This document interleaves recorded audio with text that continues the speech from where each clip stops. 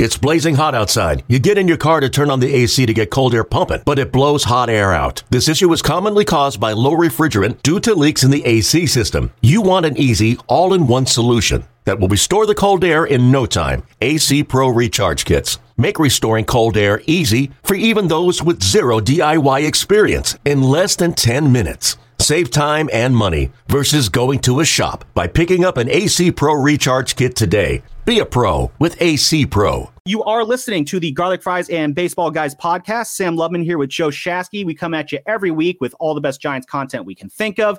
Like, review, rate, subscribe, share. Anything that you do with the podcast, let's get this thing around because we need more people listening to this podcast because more people need Giants baseball in their lives. That's just what our belief is here on the Garlic Fries and Baseball Guys podcast. So before we get going here, I did have a chance on Friday night to catch up with Giants rookie third baseman Casey Schmitt. Got about 10 minutes, kind of talk about just kind of his time here in the big league so far. So we're going to throw to that, and then we are going to get out of here. So without further ado, here is Casey Schmitt. Sam Lubman here on the Garlic Fries and Baseball Guys podcast. I'm here with Giants third baseman Casey Schmitt here on this lovely Friday evening. Casey, a alumni of Eastlake High School out of Chula Vista, San Diego native. Casey, what have these first few weeks in the big leagues been like for you? And have you kind of had that like, holy smokes, I'm here moment yet? Yeah, it's been crazy. I mean, just kind of coming to the ballpark every day and just kind of being around everyone. I'm really just, I've been take every moment in and I'm just enjoying all of it. It's just so much fun. So you've really gotten off to a torrid start here. Your name's getting mentioned with guys like Willie McCovey in terms of just what you guys were doing in the first few weeks of your career. What has this ride? What is that ride like when you're hearing your name mentioned with guys like Willie McCovey? What does that mean to you? Yeah, I mean, anytime you're mentioned, in the same sentence as someone like that, it's just amazing. It's just mind blowing, and I'm trying to just kind of come out and have fun every single day, and just letting everything else take care of itself. And it's been a crazy ride. I'm just really enjoying it. Yeah, no, you really seem to me. Now, you always hear guys talk about how you don't want to get too high or too low, and with things like this. I look at you though. You always seem to have just such a chill demeanor. I go into the clubhouse. You got your feet kicked up in the locker room. You always got this smile on. How do you keep from getting too high, too low? How do you keep so chill all the time? Just right in the middle. Like you see, baseball is a game of failure. It's a really tough game, and for me, I just try to be as relaxed as I can as possible, and I try to be the same person every single day, whether I'm 4 for 4, 0 for 4, and, I think just kind of carrying myself like that has kind of helped me a lot. So you got a lot of other young guys on this team. Obviously, there's you, there's Bailey, Ryan Walker, Wisely, Sable. Just when you have, so many guys kind of in their first year in the clubhouse, what kind of a vibe does that get? Does that make it more fun? Kind of talk about just kind of going on this adventure with so many other first-year players here on this team. Those guys, I've come up to the minors with them, and I've played some really good games with them, we're all here right now, and it's a special moment just to kind of look over and see them, and then see all the older guys too and other guys. It's been amazing. So I know you did some pitching in college before switching over to infield. At what point did you make that decision to go from infield full time?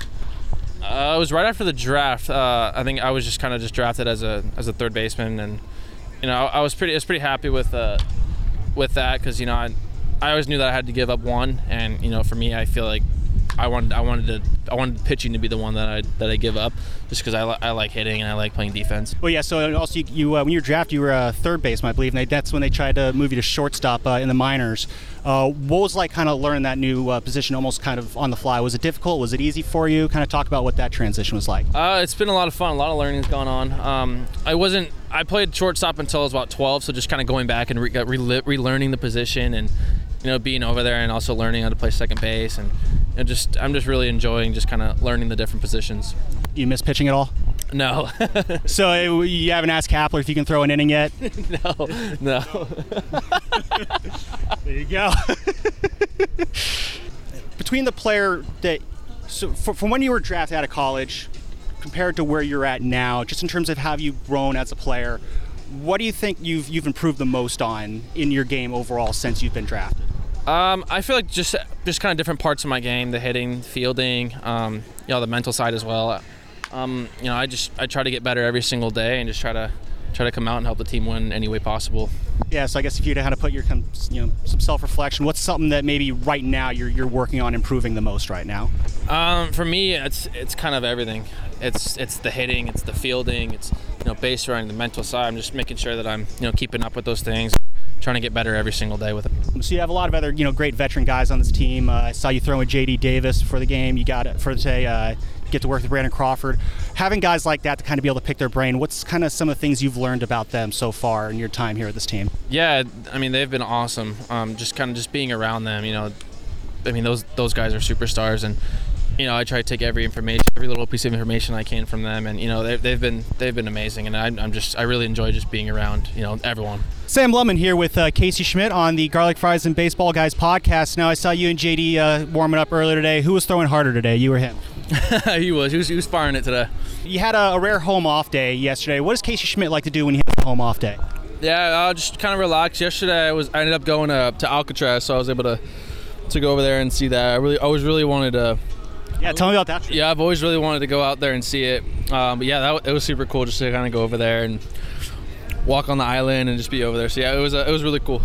Yeah, is that something you've always been wanting to do? Other kind of sightseeing? So yeah, when it comes to exploring around San Francisco, how much have you done so far? I know you've only been here for a few weeks, but how much getting around have you done? Not too much, because we got games, and then the night games, and I'm going to bed, getting ready for the next day. But not too much. But yesterday I was able to go explore a little bit. Yeah. So when you do try to get out and explore, like at Alcatraz, are there other things like what do you kind of want to find when you go out into the city? Are you a museum guy, a shop guy? You kind of look for other fun things. You a food guy? What would you go look for out in the city? I mean, a little bit of everything. I went to aquarium last time I was out here for like a camp, so that was really cool. I'm into like going to like museums and like aquariums and the kind of stuff like that. Yeah, well, we've got to get out to Cal Academy of Sciences out in near Golden Gate Park or the DeYoung. Those are great museums to get to. So you ever get out to those? I'll definitely take a trip to go see one of those. Remember we were talking a couple weeks ago. You said you're a big Star Wars guy. There's a lot of Star Wars guys in this clubhouse. Yeah. It seems like. Who are your favorite Star Wars characters?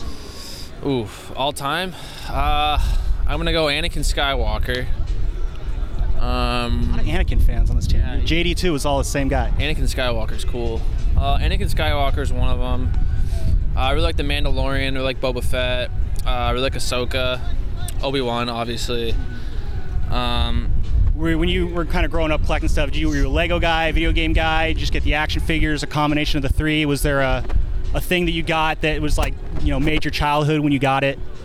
It was more like baseball related kind of stuff. So if I got like a new glove, like some new wiffle balls, new bat, stuff like that, yeah. that was always super cool. And so you were the one you had like all the gloves and baseballs kind of lying around the house? Yeah, I definitely had a couple gloves lying around the house, and I always play a wiffle ball outside with my neighbors. So we'd go out there and we'd play with them. Sour Patch Kids. Why were they the secret to getting Mitch Haniger hot? I don't know. I think it just happened. I mean, I was eating them out of a cup, and then I was just like messing around. I gave him one. He ate it, and then he had that day, and he's just raking. Do you do the same color every day? A different color? Does the color matter? I've been giving him the blue ones for the past couple weeks. And so when the blue ones stop working, do you move on to a different one? Yeah, we'll move on. Whatever we got to do. What about Sour Patch Kids versus like the sour watermelons? Is there a difference there? I mean, the Sour Patch Kids are different flavors, so you always got to stick with the normal. That's true.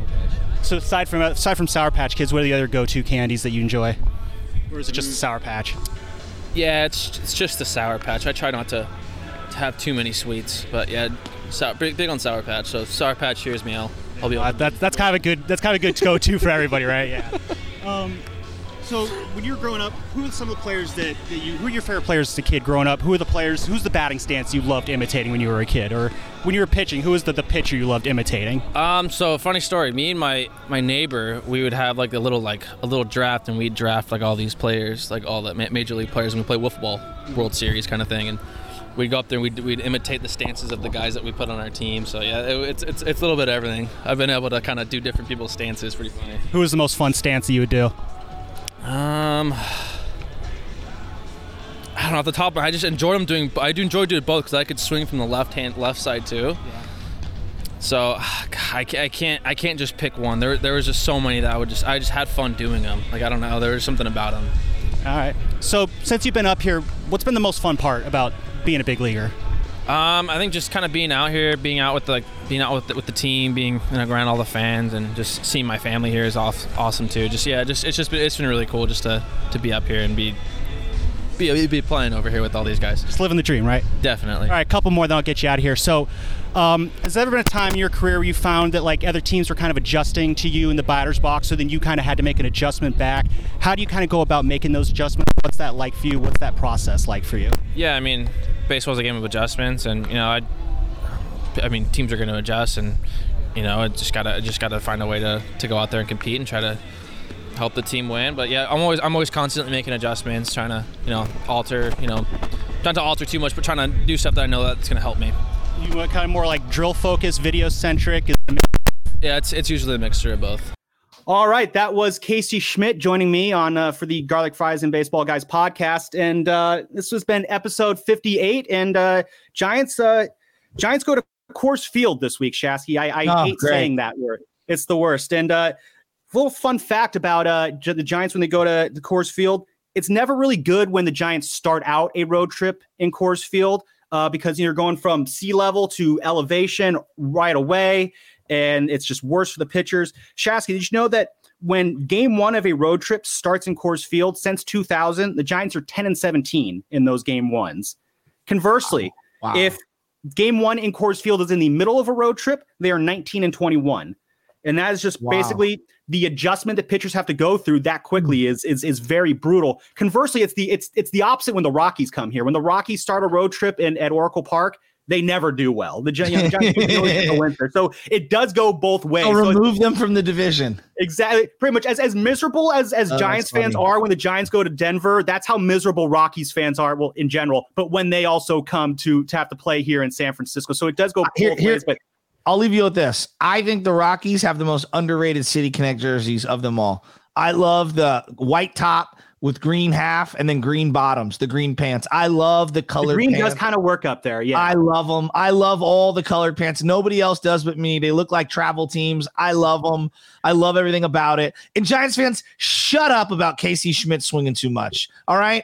Let the kid be a kid. He's a rookie. We've been waiting for a rookie to come up and have a great first month forever. He just did that. Okay, he swings at everything. Guess what? So did Brandon Crawford. So did Matt Williams. So did a lot of young infielders when they first came in. He's been up a month. Everyone pumped the brakes. Let me ask you this. With 2 strike counts, this is my favorite. He's got to learn how to work the count better. 2 strike counts. In the history of baseball, going back to 1988 when they started tracking these things, there's one guy with 3,000 plate appearances in their career who hit over 265 in any 2-strike count. His name is Tony Gwynn, and he batted .310. Okay? Everybody needs to pump Schmitt just beat Tony Gwynn. It's not that hard. No, everybody else sucks with 2 strikes. That's the fact. Tough, yeah. So you're supposed to swing early and often. Yes, plate discipline is something he can learn. He can get better at. He'll learn how to work the count. Hitting with 2 strikes is an art. All right? Mm-hmm. He will get better. The discourse around Casey Schmitt swinging so much is really bugging me. Yeah, it's a month in. This is brought up with Kapler a lot. I know Kapler's kind of gotten on me for asking about it. Again, he told me I was being too granular for asking about it. They're not worried about Casey Schmitt there. Yes. Right? They're letting him play his game. Casey Schmitt isn't worried about Casey Schmitt right now. Good. He's going to go out and play his game. He knows how to adjust. He's a smart hitter. He knows how to work the zone. He's a rookie. Let him go out, let him do his thing, and eventually the results are going to start to come around. I have full faith in Casey Schmitt. As again, like I told him today, like I feel like you and I, we're going to be around here a while talking to each other. So yeah, I'm not stressing over Casey Schmitt. Let him work through his growing pains. Rookies have growing pains. Even Buster Posey had growing pains in his rookie year. It's going to happen. So just got to roll through it. And that's basically the message that I think you need to remember with all these young guys is there's going to be mistakes. You just got to roll through them. So anyway, wrapping it up here, Sam Lubman and Joe, the Butcher Boy Shasky, thank you for tuning in, and we will see you on the next one.